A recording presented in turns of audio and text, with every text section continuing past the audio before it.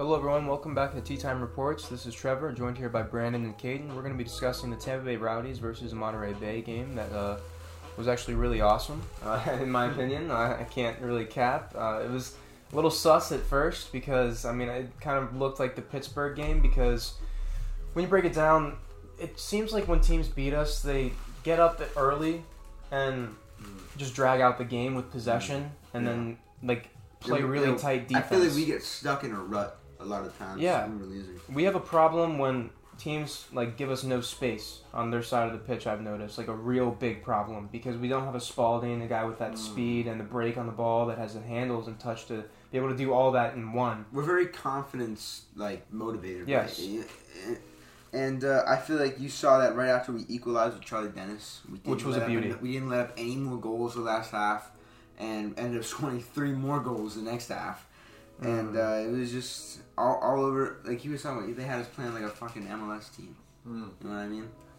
It was absolute beast mode by Nicky It did look really sound. And one guy I want to shout out is fucking Jordan Doherty, it being player of the match, man of the match.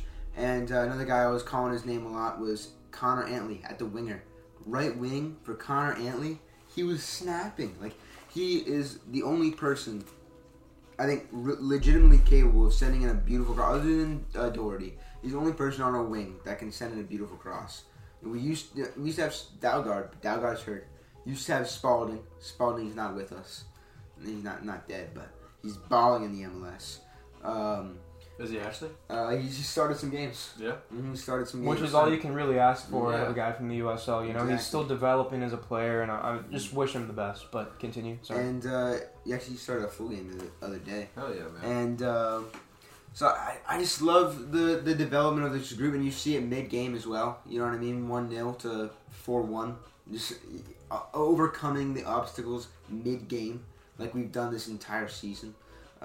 What have y'all thought about that? Well, honestly, what was able to switch the momentum was you watch the highlights. If you didn't even watch the game, watch the highlights. We had shots on goal the entire game, but we just weren't hitting them. 10 shots on goal to be exact. Exactly, and you break it down to the point where I called it. Caden's like, who's taking this? Who's taking the shot to equalize at the end of the first half? And I'm like, it's Dennis, bro. He has the best ability, the best accuracy, in my opinion, on our team. I thought it was either going to be Dennis or Doherty. 7th goal in the season, and he should have had his 8th, but they called one off on offsides because the refs and there's no VAR and it's fucking terrible, whatever. I don't care. I've talked about that enough, but that was the momentum changer. Charlie Dennis was able to execute there, and he shot it right at the goalie, but he pinpoint top left corner. It was nice it was just pure Charlie Dennis. Yeah. It was pure Charlie. That's what I love about him, bro. He kicks a good ball. Definitely. And then he literally catches an elbow later on in the game, is gushing from his cheek. All for the badge. All for Tampa Bay Rowdies. All for the badge. All for so much Rowdies. There's some history between these two teams. There is. I'm looking at this matchup between them from October of 2022 last year.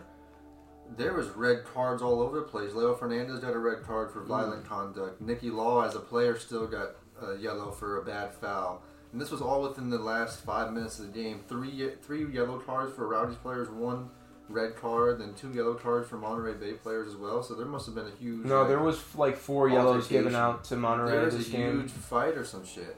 Well, no, genuinely, there was aggression from them all game. We were being professional and sound. I'm not going to lie. That's Nicky Law ball. That's Nicky Law. Dead ass. And I feel like that's also rubbing off from Neil Collins. Bro. He likes to discipline his guys. Nah, bro. LaCava was talking his shit, bro. They were bro. I remember that, bro. He was literally getting pressed. Was that by Hernandez in the back? He put his arm around his neck. Yes. Yeah. He started talking. That shit was funny, bro. Yeah, and then also scored that game too. No, but dead ass. In this game, there was in this game, LaCava, some bad blood. Yeah, he went around the guy, fucking slapped the back of his neck and started yelling at him. Because dude, they were pressing our guys for sure. Yeah, they were, bro. No, shout out to Charlie Dennis for honestly, he's the reason we were able to swing this in the right direction because that was the game changer, getting us the equalizer at the end of the first half, which led to 3 more, which should have been 4 more goals in the second half. Like I said, Charlie Dennis got called offsides on one, which was a beauty, by the way. We finally saw some touch by him, and I love to see that. But it was called offside. It was bullshit. It was onside. It was correct. The one downside from this game is right before the game was announced that Abel Caputo was hurt. And he's been kind of invisible all the times that he has played. He's still young. His debut, invisible.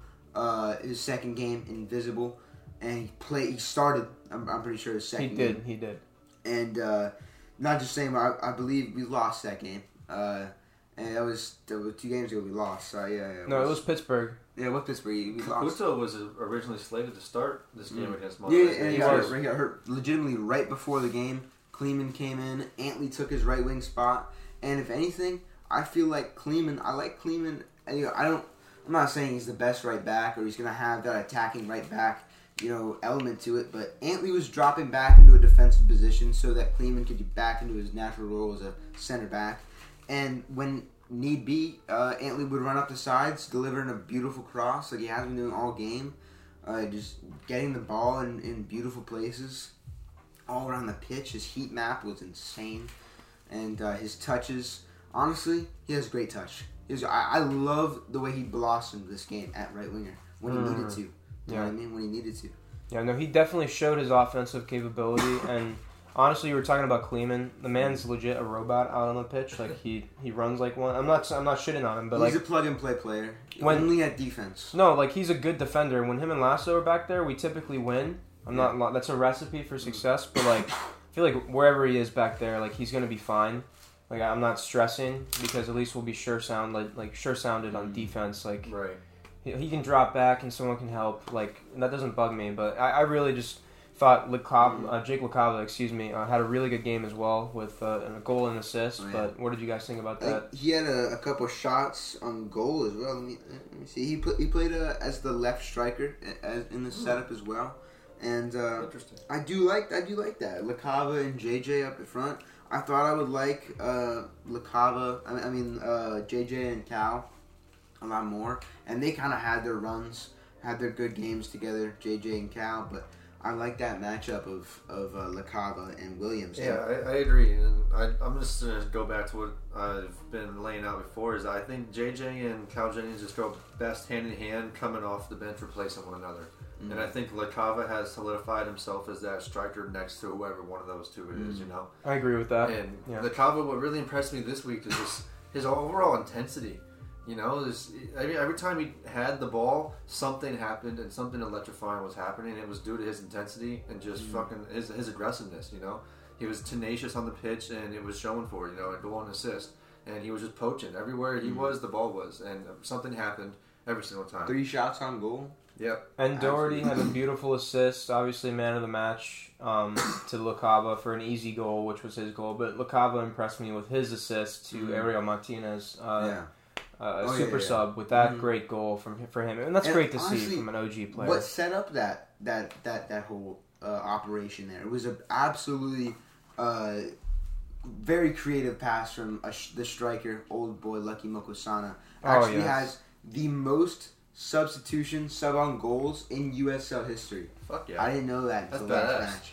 And so I guess he's just a career super sub.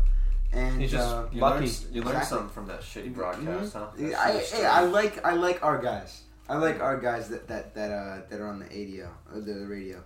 But if we're on the road and we're hearing somebody else's, they're all dog shit. Yeah. Which we do on the road Friday night, actually, not Saturday. Friday night against Tulsa this upcoming week. Okay. I'm so happy I get to see Rowdies soccer even sooner than I expected. Yeah. Me too, and I hope that doesn't affect anything, but I don't think it will. Okay. I'm not then I won't be I'm not going to be too afraid of that, but we are away. I mean, it is we're traveling as well, which Tulsa from Tampa, I guess. I don't know really. Probably like 5 hours, 4 hours. Looking at it from the way that should not be a reason we lose that game. It's like, we played it one day sooner. Like that would not be the crutch that we could follow if we were to lose that game, which we should not by any means. I can't remember the last time we played during the week. Yeah, there is a game Wednesday this week too. No, there's typically always games on Wednesday, but like I just don't remember us ever playing during the week for some reason. And we may have, but we still have 2 games in hand. With the 2 teams above us on the table, Charleston and Pittsburgh, they've had 25 matches played. We're at 23, and we have a history with FC Tulsa. We've only played them 4 times in our entire history, but every single time we have been unbeaten. Last time we faced them earlier on in the season was 3-0. The season before that 1-1. Same season we beat them 3-1, and the first time we ever faced them we beat them 6-2.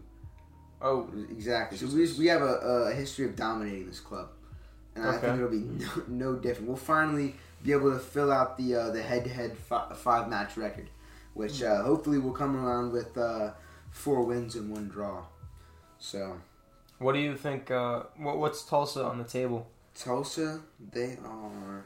Let me see. They're 8th, and they have. They're 8th, and they don't have any games in hand. They have 1 game in hand for the 2 number 1 teams, but they're not going to overtake them. So, it's just are they domination? We're dominating. What's their point differential? Their point differential is negative 10. Jeez. So they've allowed 38 goals, which is one of the most in. That's worse than Monterey Bay's goal differential. It's actually one of the most goals allowed in our entire conference. So I think that just says the most, and we have such a potent attack. So, and Doherty was playing very well, and if he can keep up this form, I love to see some good Doherty ball because he knows what he's doing on the pitch at all times. I feel like him and Connor Sparrow are the 2 most stable parts of our team. And Forrest Lasso?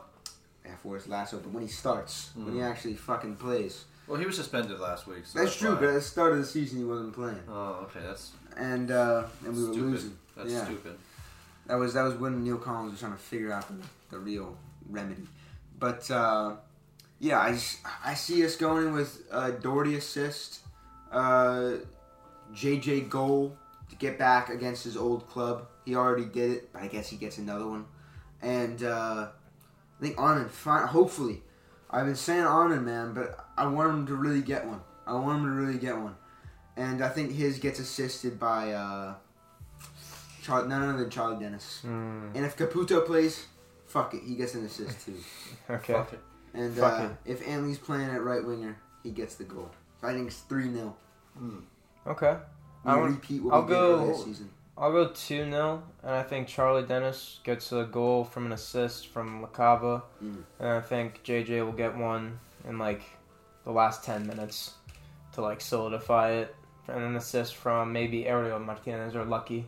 I think they need to put Lucky in more because he's just an OG of the club. He is. You said the stat line. He's definitely still good, and he showed it. He balls when he wants to, bro. No, but he showed it with that setup to LaCava to assist to Ariel Martinez. He has that capability still to come in the last 10, 15 minutes and maybe make a play. He scored a brace in preseason, I believe. Which is still pretty awesome, and it's still awesome that he's playing for this club, and I hope that they continue to use him throughout the season. We're gonna need more production out of all of our players down the stretch. But Brandon, what are your predictions going into this upcoming match? I think we sneak away with the 1-0 victory. Okay. Nothing too crazy, but I think it's one of those 1-0 victories where we probably could have won 3-0, 4-0. Okay. But I think we get one early with Cal Jennings. I think Cal Jennings should get the start. Yeah. This week. See over JJ. Ooh. Just arrest him. Yeah, maybe. just arrest him and see. I mean, do I really think that will happen? No. But this is just what I want to happen, Maybe I guess, he comes in a way. on.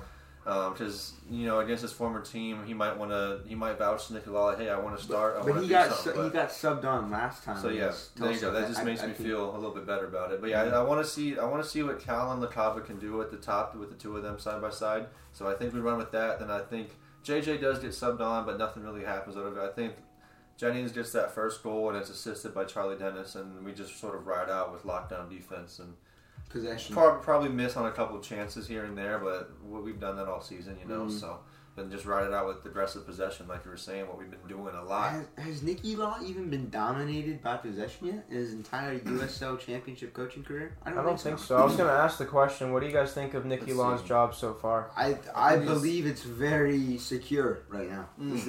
That's a safe way to put it. I don't think he's in any endangerment of being sacked after this first season, especially if it keeps on going how it's going. I see no slowing down. That's all in the hopes of the best. Knock on wood. I'm knocking on my genitalia. Ever since he's taken over, we haven't had less than 60% possession in any game. He's the fucking... He dominates people. He's laying down the fucking law. Laying on with pipe. his bunda. Yeah, with his bunda, with anything he can. the whole goddamn team. I'm impressed. I really am. And he was coming in with some big shoes to fill. I mean, not Dobbs, but Neil Collins, you know. And massive shoes to fill. Yeah, and he really took it by the bunda and he ran with it. He really did. He made it his own bunda. Okay. No. Okay. He made it his own For bunda. real, though. He stole it and rebranded it. Yes, he did. For real. And now he's laying down the law. He's a new sheriff. That, like you're saying, very hard shoes to fill. Probably Neil Collins being the greatest rowdy to ever be associated with this organization ever. Yeah. Ever. I'm still new to it, but from what I know, maybe Leo Fernandez. No, he's brought us more trophies than Leo. Okay. More wins than Leo. Okay. He's an absolute fucking beast. So understandably so, but you would hold that higher than Leo Fernandez winning MVP and I do because he won us 6 trophies. Okay. Yeah, understandable. The entire time here. And his career goal differential at Rowdies, I believe, was plus 165, plus 168. That's insane.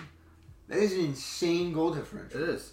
And so let me ask you this: say we keep playing at this rate, and we make the playoffs comfortably. But then, so how does it work in the USL? Is it like a round of 16, then like a quarter, then semi? It's like NFL. Like NFL? It's like NFL. So say we lose in like the first or second round, and we get bounced out of the playoffs. Now, are you still saying that his job is safe, or is it championship or bust? I still think no, because he's still a new coach. Took over half the season. If we go out in first, second round of the playoffs, I'm gonna be bummed out because that shouldn't happen at all. Because it's just the quality of players we have and the quality of coach that I know he is. But I think you still give him a full season. You know what I mean? Yeah. I just hope we stay healthy. Yeah, that's gonna be the biggest problem for us, especially in midfield. And Nicky Law was even talking about because he was practicing with the boys the other day. And I love to see that too, especially with him being so young and in shape. Still, he's able to do 36 years old. I mean, he was saying that he would put on a kit again. Yeah, I'm sure he would. He got another injury. I'm sure he would. Not saying that like there's not gaffers out there that are in their 50s, 60s that are still out there practicing with their players and whatnot. I'm sure Mikel Arteta probably suits up every once in a while. But it's different because whether it's the health you're in or the culture as well. Because Nicky Law is around the same age as a lot of his players, so that just gels even more. Whenever they're out there on the practice pitch. Exactly, yeah. And I feel like, especially at the end, even Neil Collins, not that young, he was still out there every once in a while practicing with the boys, and I like to see that. And I feel like you get to see the influence of Neil Collins in everything that Nicky Law does as a coach. I feel like you still see the glimpses of Neil Collins' ball here and there when we're on the counterattack. Definitely not in possession. Well, definitely see it with the halftime adjustments. Yeah. Though. Oh yeah. 100%. And the mind as well. Like they're both football guys. You know what I mean? They're both football guys. Did they ever play together on the Rowdies? I don't know, but that was Nicky Law's head coach the whole time he was there. Okay. So, did you watch? Did you have to watch the whole game? No, I only got to watch a little bit of the first half. Then ended up having some plans, but I mean, I'm sure I didn't really. I mean, obviously I missed a lot, but I didn't miss a lot as far as the quality of the stream. How did Connor Sparrows? I would have been pissed if Yeah. I would have been watching and that entertained by the excitement, then just been cut off by the stream. You said it ended like 20 minutes early or some shit. It did, but it was like again. I tried a little Hail Mary. I was going to bed, so I was like, all right, let me just turn it on. Let me just see what's up. See if it's still a white stream. See if USL does not know what the fuck they're doing. And or is it was back on. I think ESPN. Well, it was on YouTube. I think ESPN is just a poverty company. Yeah, that's probably. No, the broadcast was fucking awful. But I got it on, and one thing we didn't talk about was Ariel Martinez. Ariel Martinez had a great we talked about his super sub goal. He had a really nice shot on goal, and LaCava set it up. But genuinely, I did want to touch upon the broadcast real quick. Sorry for me being in and out there, but it was awful. It was terrible. The camera work is always bad on live stream and stuff. And USL, if they want to correct that, then they need to seriously put some money and funding into their broadcasting team, their production, their cameras, their fucking actual hiring process. Get people that are competent. Everything when it comes. I love our broadcasters at Al Lang. They're fucking amazing. Yeah. Especially the guy that sounds like he's like South African or Scouser. He's either like Scottish or Jamaican, but he's Scottish. Yeah. Who knows? But I'm gonna take a Hail Mary and say Scouser. No, he's not Scouser. You never know. Scouser that just things sound like they sound like nobody else. What if he's like a white South African? I think he's Scottish. I think he's Scottish. Okay. All right, everyone. Thank you for tuning into this episode of our Rowdies recap, and we'll definitely have another one coming out probably sooner than this one based on the fact that they're going to be playing on Friday. So thank you for tuning in. Make sure you're following us on all social media platforms, Instagram, Twitter, Threads, and TikTok at Tea Time Reports. All support is greatly appreciated. Peace.